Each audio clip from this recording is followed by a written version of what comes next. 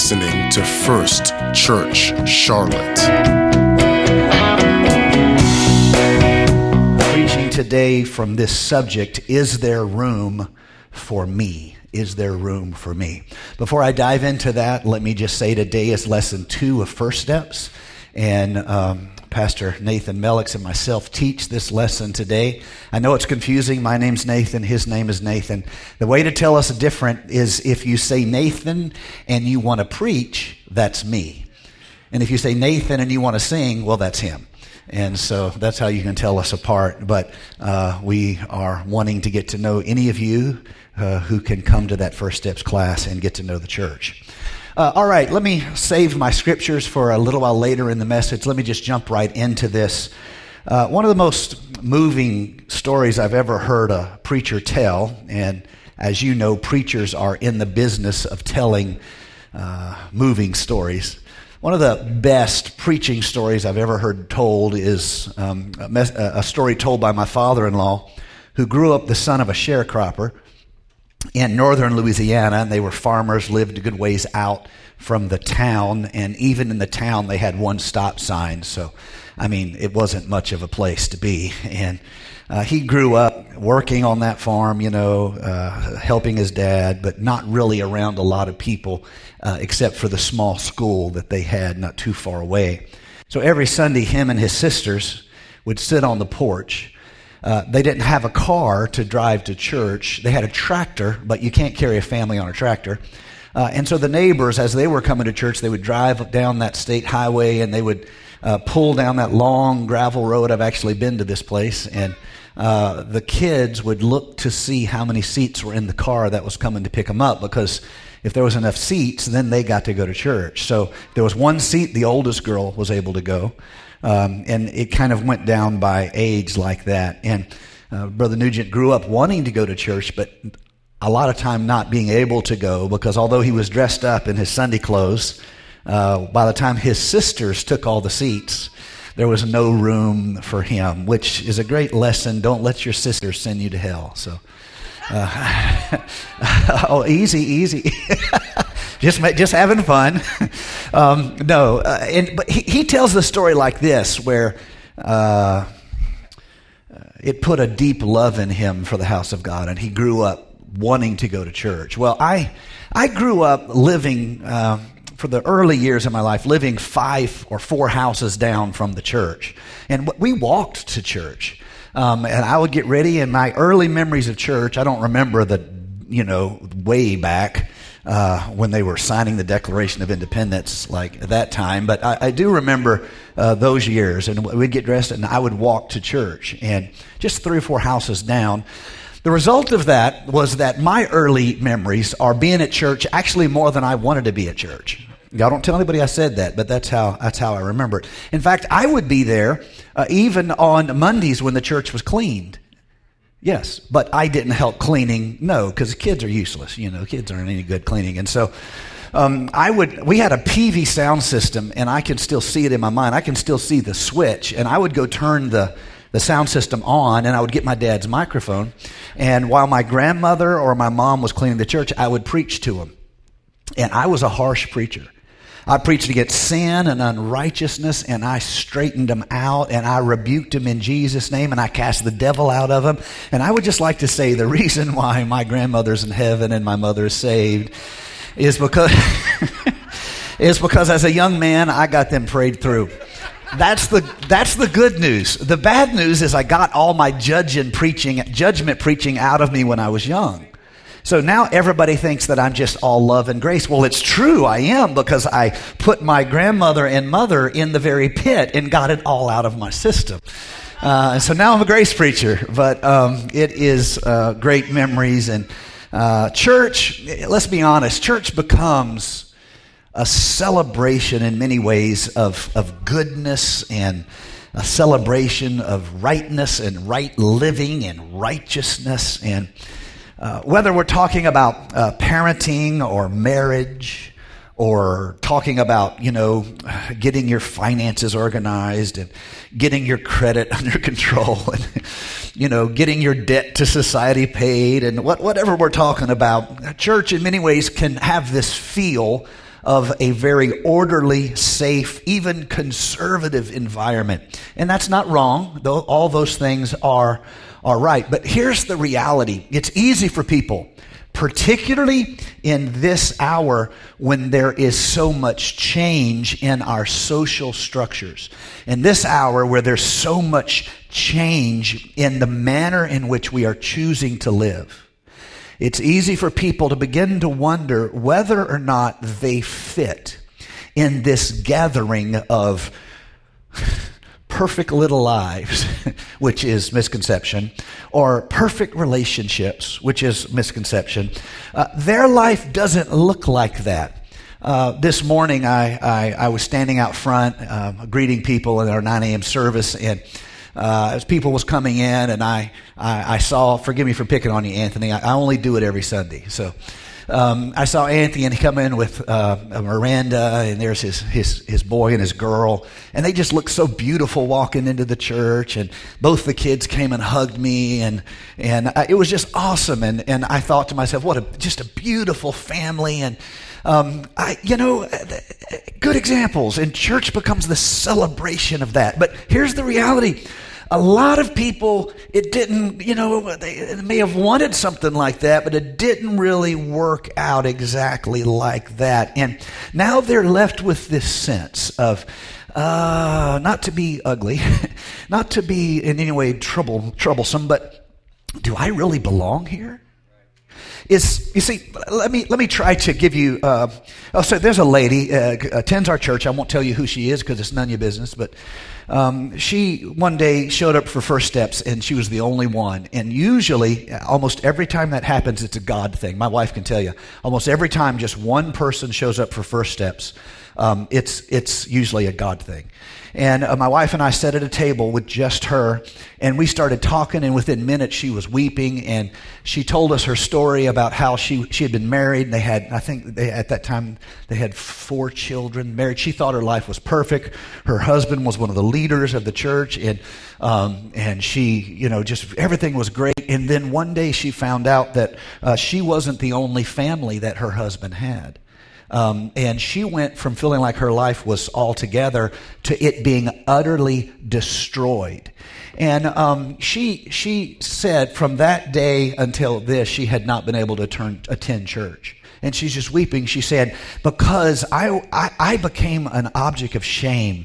And although I told myself that it wasn't my fault, I could not stop feeling like I don't belong here. I'm an embarrassment.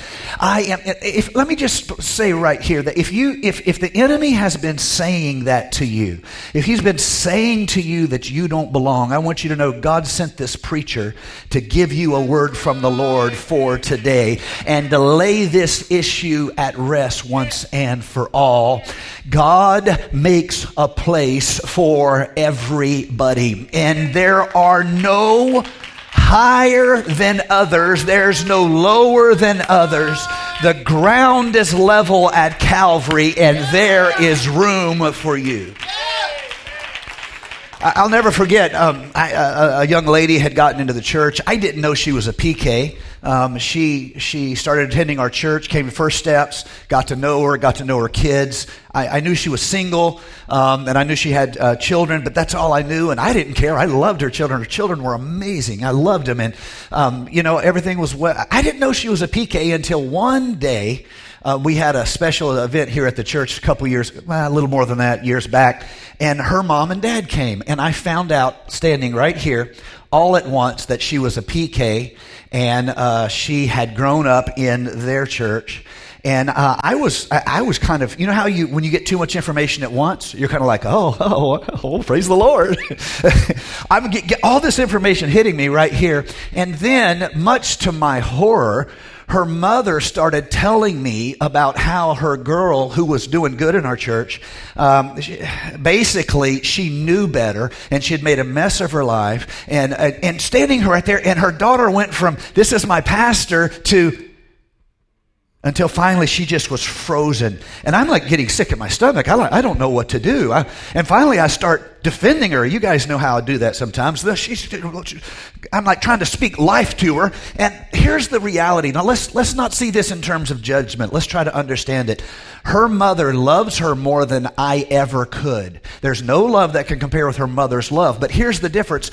I was able to accept her even though I didn't love her as much, and let her start over. And her mother, even though she loved her more than anyone in the world, was struggling with allowing a new day to dawn in her daughter's life. And she could not move beyond the pain of yesterday to see hope for tomorrow. And this tension, hear me, church, this tension is a part of what healthy church is all about. This tension, right living, good choices, responsible behavior, prudence, temperance. Somebody say amen. All that stuff's good. And at the same time, open hearts, open arms, awareness of God's ability to change us, an openness to God's ability to start wherever someone is. This exists in tension in our church. A couple of you young people are going to help me real quick. Would you guys run up here? Who's helping me this service? Okay, there's some. Y'all get my dumbbells. I have some dumbbells outside, and we're getting ready to have a demonstration. You stand right here. Now, you're going to be very, very sick. Do you think you can act like you're very, very sick? Oh, he's barely making it. You cough for me a little bit. Now just kind of say, oh, God. There you go. There you go. Okay, so I'm about to die up in here. Okay. Now, you're like the fitness queen, okay? So you're going to take these dumbbells. I want you to be like, got to make gym noises. You know how bros do, Yeah, that's right, see? So give me that growl. Okay, this is a picture of health, strong, able, fit. And over here, give me, oh God, I'm barely making it. Okay, oh God, he's barely making it over here, all right? Over here we have the fitness of health. Here is the reality. This person is in a health club, and this person is in a hospital. Do you see? Okay, you don't have to burn yourself down here. She's like, my God, the preacher's about to kill me up in here. So this is what I want you to see. This person is strong, healthy. Now, the tension that exists in a church is we have to reconcile both of these realities. That's what we have to do. We have to admit that there are choices that will make your life better. We have to admit that prudence and temperance and good living turns into testimony. Can I have an amen? Now, at the same time, we have to be open to the fact that that's not where people start. Now, the way churches sometimes solve this tension is in healthy ways and sometimes in unhealthy ways. The unhealthy way is to think, here's unhealthy, if we allow this sick brother in the church, then it will make our strong sister weak. Now, that's an unhealthy way. That means you're only as strong as your strength. Do you see how that is unhealthy? That puts the focus on you. You're good because you are doing the work. Not Christ has done the work, but you're doing the work. And if you hang out with people who are weak, then it'll destroy the church. That's an unhealthy way. That is a solution of exclusion. A solution of exclusion. What is the biblical way? You can set your weights down, set them right here. This is the biblical way. Not a solution of exclusion, but a solution of reconciliation, which goes like this. Can you help me? I have a brother over here who's very sick. I know you're strong. Could you help him walk back over to his seat? Could you help him? Thank you so much. Give these young people a hand for helping me here. That is not exclusion. That is a biblical word, theological word. That is reconcile the strong to the weak. And here's the reality. As long as a church settles on one, a lot of times they will pay lip service to the other, but they won't really be reconciled. This is a fleshly solution. So let's say we design everything in the church for strong people. Our church will feel like a health club. You go to a health club, there's mirrors on all the walls. Everybody's looking at themselves. They praise God for His goodness, but hey, we're pretty good too, and everything is for them, but we pay lip service to the weak, okay? On the other hand, we can have a church where we're really for the weak and we pay lip service to the strong, as if your life wouldn't get better with temperance. Honey, it would. As if your life wouldn't be more blessed following spiritual instruction. Honey, it would be blessed. Do you see? The reconciled church is the one that is able to take strong and weak and unify it through the victory of the cross into the body of Christ. Why is this important, and why am I preaching this way?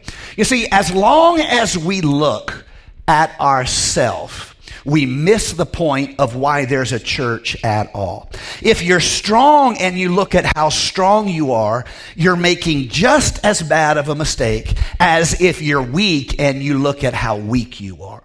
Some people won't begin a relationship with God because they're so sick. And they say some version of this: when I start living better, then I'll go to church. That is an error at its core. You do not wait until you have it together to start a relationship with God. You start a relationship with God, and then you begin getting better and stronger. And what was trial becomes testimony. But you're not done then. The goal is not to flex in the mirror. The goal is to go find someone and give the same spiritual promise that you received, now you freely give. Do you see? You've got to have both. This week in prayer, the last couple of years, I've kind of changed the way I prepare for Sunday. And I used to look for good ideas more. And now I try to get something in my spirit, which is scary because sometimes I get something in my spirit and I don't have a single good idea on how to preach it. True story. I feel something needs to be preached, and I want it to be good because you guys are giving me your time, and it's an honor to have anybody give you their time, particularly in this day and age. And I want to do right by you. I want it to be good, but I feel something needs to be preached. I don't have this good idea. This week in prayer, I felt this reality of people, because their life doesn't fit some expectation they had for themselves. They are falling susceptible to a lie from the enemy saying church isn't really the place for them. Church isn't really for people like them. They don't have a postcard life. They don't have a pretty background. They don't have this story where everything worked out, but instead there's too many tears in their background and there's too much pain in their story. And as a result, maybe church isn't for them. I want to stand against that lie from the enemy, and I want to illuminate it as a lie from hell. Church does not begin when you get churchy. Church begins with you where you are, opening your heart to the Lord Jesus Christ. Everything from that moment forward is not the beginning of your duty, it's the beginning of your worship. Whatever you can do to incline your heart toward God is not deserving of salvation. It is worship. It is acknowledging God. It's putting God in His holy heaven and open your heart to what He can do in the here and now. Don't let your yesterday be a curse upon your future. We cannot fall into this habit of thinking we're churchy enough, or our life is kind of orderly enough, or anything like that. This is misleading in the extreme. Jesus shows us in the scripture a ministry of radical acceptance. Did you hear what I just said? I know I used the word radical, but I want to show you, because you probably rush past these scriptures in the Bible. 5 groups of people that represented an offense to the religious order of things, but Jesus turns religion on its head by publicly, and much criticism and reproof and a rebuke, He openly excluded. So remember, in the Old Testament, the people of God have made themselves holy by exclusion. This represents a sincere effort on their part to get purity right. They are not all of them bad people. They're just people. And I mean bad in the sense of how we view one another. It's helpful when we view one another with kindness and not with judgment. And so they're just people. Some of them good, some of them not so good. Some of them good people do some bad things, and sometimes bad people do some good things. It's a heart problem. So we can't really be very wise if we just throw labels and categories at everything. But here's these people. They're trying to get this right, and they have scripture and they have law. And so their solution to the purity problem is exclusion. And what they have done is they have practiced the identification of pure impurity represented in others, and they have ordered their religion and their hearts in such a manner to keep themselves away from impurity. This is not all wrong, but it can be taken to an extreme. Let me say it again. This is not all wrong, but it can be taken to an extreme. On one hand, if you read the law of Moses, you can see that these limits of access to holy places are a part of reverence and worship. But when Jesus in the temple runs out the money changers and the vendors and rebukes them, he shows how it's been taken to an extreme. He's standing in the court of the Gentiles, and it's a bazaar. It's a place where you can go and you don't have to think about your sacrifice. You just show up and buy whatever you need there. It is a convenience for Jewish people. He rebukes them, and he says this was supposed to be a house of prayer for all people. Jesus says this standing in the Gentile court. This was supposed to be a house of prayer for all people, but you've turned it into a den of thieves. What have they done? They've made sacrifice convenient by taking the place that was reserved for newcomers to Yahweh and turning it into convenience for themselves, and Jesus rebukes it. This is the same tension. So in the Old Testament, they keep themselves pure by exclusion. And there are, shown to you in Scripture, at least 5 different types or groups that I'll talk about in just a moment that Christ flips the table on, flips the script on, and changes how we view these areas. So remember, all churches wrestle with this, the strong and the weak. And the weak always wonder, do I really belong here? The person coming to God always wonders, is there place for me? First group is women. In first century Palestine, a woman's place was very much limited to her family. In fact, I'll read you a quote from one of the rabbis of this time. Quote, "It is the way of a woman to stay at home, and it is the way of a man to go out into the marketplace." Now, this isn't right or wrong in itself. Whatever you choose to do, there's not a scriptural invocation. But in the minds of the rabbis, women had a limit drawn around them, and that was the limit of their family. They had very little to do outside of that world. Also, they were not allowed into the inner places of worship. Also, they were not taught literacy. They were not taught to read and write. Now, the Jewish boys were commanded by the Torah to be taught to read and write as part of their worship. Women were excluded from this. Further, men could not even speak to women without being labeled a person of low morals. Now, Jesus shows up and he immediately flips the script on this. And not only does he speak to women, but he does it publicly, and he talks to them about spiritual things. He gives them honor when he heals the woman with the issue of blood. He calls her a daughter of Abraham, which is a title of honor not often used for women. What was common to the ear of the day was a son of Abraham, a mark of covenant. Jesus calls her, this woman, unclean, a daughter of Abraham. And when he speaks to her, he acknowledges her of this daughter of Abraham. Furthermore, Jesus' ministry is supported by a fair number of women who are not in any type of traditional family. They are either single or they are widows. Jesus bears the criticism of a whole generation to make a point that there is room for you. The second group that is unheralded, uncelebrated, is the poor. Jesus humanizes the poor in his teaching. He elevates them, and then he speaks about them as part of his purpose. The reason why he's here, he says this, excuse me, the Spirit of the Lord is upon me because he has anointed me to proclaim good news to the poor.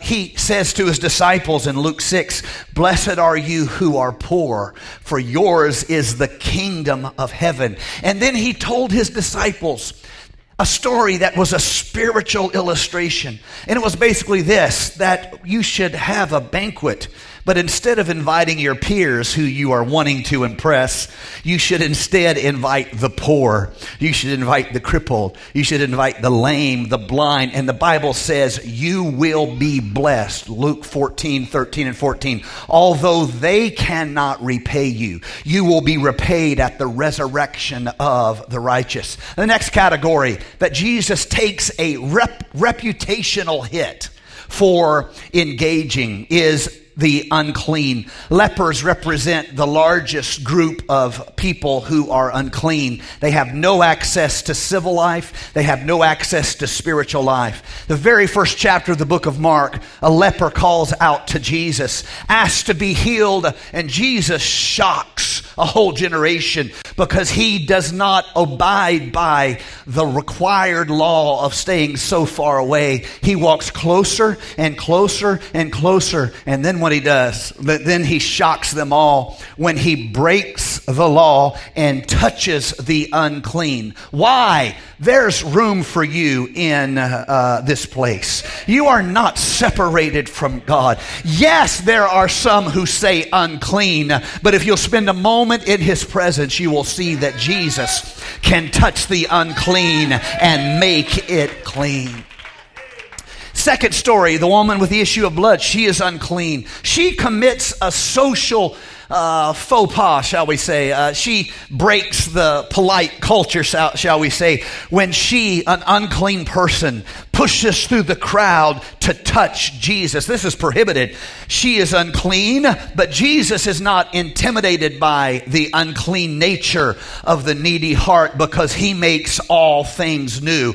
And whether he is touching you or you are touching him, there is room for you in the house of God.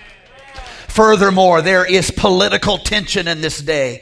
And there is this huge debate in Jewish culture whether or not a righteous person could have any interaction with Gentiles. In fact, one of the great battles between the school of Hillel and the school of Shammai was over this issue of whether or not a righteous person could have friendship, even a business partnership, even say hi in the marketplace to a Gentile. And the school of Shammai said they could not if they wanted to be righteous. The school of Hillel said, yes, you could. It was not that strict. And so they had this disagreement at the house of one of the head guards of the temple police and the temple guards, and there were more students of Hillel at the vote. And so the guards started taking the students of Hillel outside and killing them and then recounting until they had killed enough of the school of Hillel to pass a vote.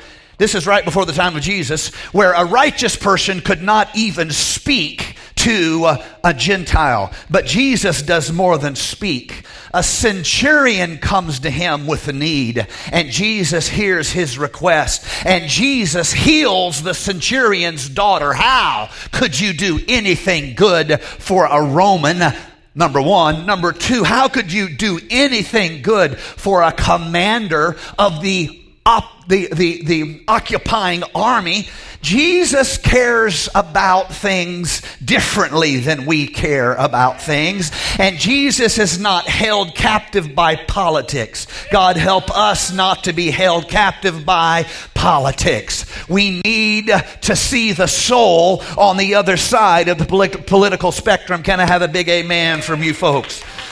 This is a continual representation in the ministry of Jesus Christ. Lastly, there is racial hatreds between the Samaritans and the Jews. And Jesus speaks to Samaritans. He gives miracles to Samaritans. The woman at the well is a Samaritan. And Jesus uses a teaching story of a good Samaritan. All of them are hated. Jesus is in the business of telling us that he has founded a spiritual way of radical acceptance. Everybody who you think doesn't belong in the church, I'm here to shock you and say Jesus may very well disagree with you about who belongs in the church. And so I'm coming to preach against that attack that comes against good people, where the enemy makes a list of all the things that hasn't gone right in your life and then whispers to you and says, you don't really belong here. Your marriage didn't work out. Your career didn't work out. Your kids didn't really turn out the best as you had hoped. All you have is bad examples. You don't belong in the church house. I'm here to tell you, it's a lie from the pit of hell. If you have a heart for God, then God has a heart for you, and God's going to do his best work in imperfect, broken people. And the next thing I want to say is, those of you who look at other people in the church and you think their life turned out better, I want to say to you humbly, you don't know everything about their life. And not every perfect life is as perfect as you might think it is. We, all of us, need mercy. Can I have a big amen? We, all of us, need spiritual renewal. And so it is that we see this in the Word of God manifest in the life of Jesus, that he breaks down the barriers and reconciles opposites. And so now I want to read you my text for the message today, and all of these notes are available online if you want to download them. I'm reading Ephesians chapter number 2, and I'm reading verse number 14. For he himself, who are we talking about? Jesus. For he himself is our peace. Think about the consequences of that right there. For he himself is our peace. Where do we find peace? In Jesus Christ. Where do we find a bridge that's greater than our differences? In Jesus Christ. What stops warring one with another? Jesus. What stops competition in the church? Jesus. What stops the clash of ideological opposites? It is in Jesus. For he himself is our peace, who has made the two groups one. We're talking about Jews and Gentiles, and has destroyed the barrier, the dividing wall of hostility, by setting aside in his flesh the law with its commands and regulations. His purpose, think about this, Jesus' purpose was to create in himself one new humanity out of the two, thus making peace. And in one body to reconcile both of them to God through the cross, by which he put to death their hostility. The entire ministry of Jesus Christ. And I'm almost done. Musicians, you can come. The entire ministry of Jesus Christ is a celebration of making an outsider an insider. Did anyone hear what I just said in this church house right now? The entire ministry of Jesus Christ is a celebration of taking orphans and making them sons and daughters. The Lord, the writer says in the scripture, delights at placing the orphans in families. So it is with all of us. Maybe your background is the kind of churchified background that's so awesome and so beautiful that when it rains, the water drops don't even touch you. You just walk in a halo of power and anointing. Maybe your life is like that. Or maybe you're like that PK who I stood with down here on the altar while she fought tears.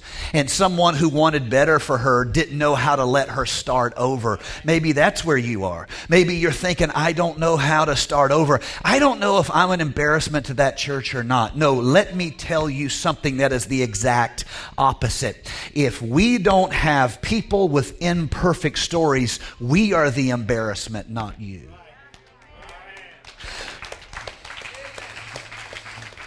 Because the church is a celebration of fragments that God has put back together again. Not everything is going to be beautiful in everybody's life. Some of you guys came from terrible upbringings, and yet you're here, letting your heart be open to people who aren't like you, praying for blessing upon other people, other families, speaking encouragement one to another. Some of you come from broken families. Some of you come from broken marriages. Some of you are a divorcee who's decided to serve God in spite of your shortcomings, in spite of your former spouse's shortcomings. You've decided, no, I'm not perfect, but I'm not a quitter, and I'm going to keep trying and keep working. I want to say to you this: you are not the embarrassment to the church. If a church cannot attract people like you, then we are the embarrassment, because God showed us a way of radical acceptance. Radical acceptance. Radical acceptance. And yes, there is room for you in this church. Oh, I feel the presence of the Lord right now. As the world changes and as the nature of our society changes and the nature of what constitutes family changes, it's natural for us to wonder about how that's going to play out in the church. And yes, the church does celebrate things that are good things that may leave people wondering, if I don't have that, do I still belong? Yes. Last month in Christianity Today, the magazine theme was, "Can the church save marriage?" And the whole article was about change of society, change of families and relationships, and can the church save marriage? Well, look, there's only one answer. No, the church can't even save itself. We need God. Can I have a big amen? But the point they're trying to make is how do we, kind of emphasize this? And that, in my own thought process, in many ways misses the point. I'm not unsympathetic to the magazine, and I actually like Christianity Today. I read it regularly. But I want to say this to all of, let me end this with a modern reality, okay? Let me be modern here for a moment. Let me just for a moment talk to all of our single adults who are serving the Lord anyway. Let me speak to all of you. Single adults serving the Lord anyway. Divorcees serving the Lord anyway. Let me just say this to you. When the enemy makes you wonder whether or not you fit because your life didn't turn out by the cookie cutter, I want to remind you that all of Christianity celebrates the life-giving sacrifice of a single man. Not just one man, but a man who was single. Don't let the enemy tell you you don't fit, you don't belong. Jesus' life, watch this, was witnessed by an extraordinary lineup of single women and single men. Much of the New Testament was written by a single, not just one, but a man who was single by choice, that he could give his heart and his life to God. Further, the resurrection of Jesus Christ is witnessed first by a single woman. Not just one woman, but a woman who was single. The church would not be the church without the contribution of single adult believers. And so I want to speak a blessing over all of you single adult believers. And I want to tell you, this is your church too. And I want to tell you, whenever it all piles on, and maybe you think it'd be better if you were in a relationship. I don't know, maybe it would. The Bible says if you find a wife, you find a good thing. But in the NJE version, it says if you find a bad wife, you found a bad thing. The only thing worse than, oh Lord, I better, let me just stop. Okay. I want to speak a blessing. I know I'm doing this intentionally. I know I'm taking time. I don't even care. I want to speak a blessing over all our single adult believers who are striving to live for God in your circumstances. You show up when it would be easier to have someone to come to church with. And you choose to fight for your moral purity in a world that wants you to download an app and throw your moralities to the wind. You fight for it. And you fight to date as Christians would date. Not just, flick to the left, flick to the right. Y'all know what I'm talking about. Don't be looking at me like that. I want to speak a blessing over all our single adult believers. And I want to say this to you. Most of the ministries of this church could not exist without your contribution. There will always be a place for you in the house of God. Would you stand with me all across the church? There's more I could say. Let me just say here at the end, several of the New Testament churches were founded in the homes of single women. Don't let the devil tell you you don't have a work to do just because you're single. Let me also speak to anyone who is divorced. Don't feel like that has put you in some category of non-spiritual use, as though you're past your sell-by date. Well, you might be past your sell-by date, but that's a different problem. You're supposed to laugh and you didn't. Now I feel bad. So I want to say, don't let the enemy destroy what you have been challenged, called, equipped, and anointed to do.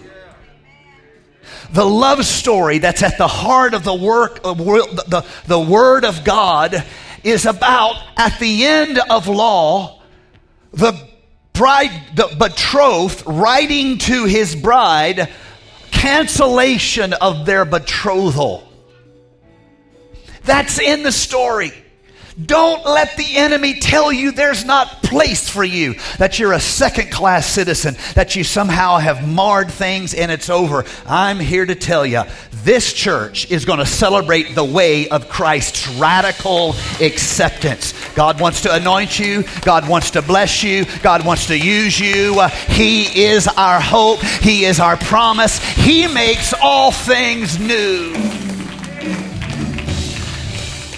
So this is what we're going to do. I'm going to pray over you. Those of you who need to be dismissed, or if you want to slip on out, feel free to slip out. There will not be another dismissal. But after I pray with you, we're going to also open this altar up. And some of you who have been living with this attack in your life, I would like you to take a step of faith and step out and let some of our pastoral team speak life over you. You need to have them speak the name of Jesus over you. So when the enemy attacks you, you are empowered in faith and spiritual confidence to shake off that attack. Lord Jesus, I'm praying for every individual in this house. God, I'm praying that we as your people would manifest your heart. I'm praying that we as your children would demonstrate your love. Oh God, don't ever let someone walk out of your presence and feel in their heart that this church would not make a place for them. Lord, we want to celebrate your radical acceptance of broken, of hurting, of real wounded people. In Jesus' name we pray. I pray for every individual here.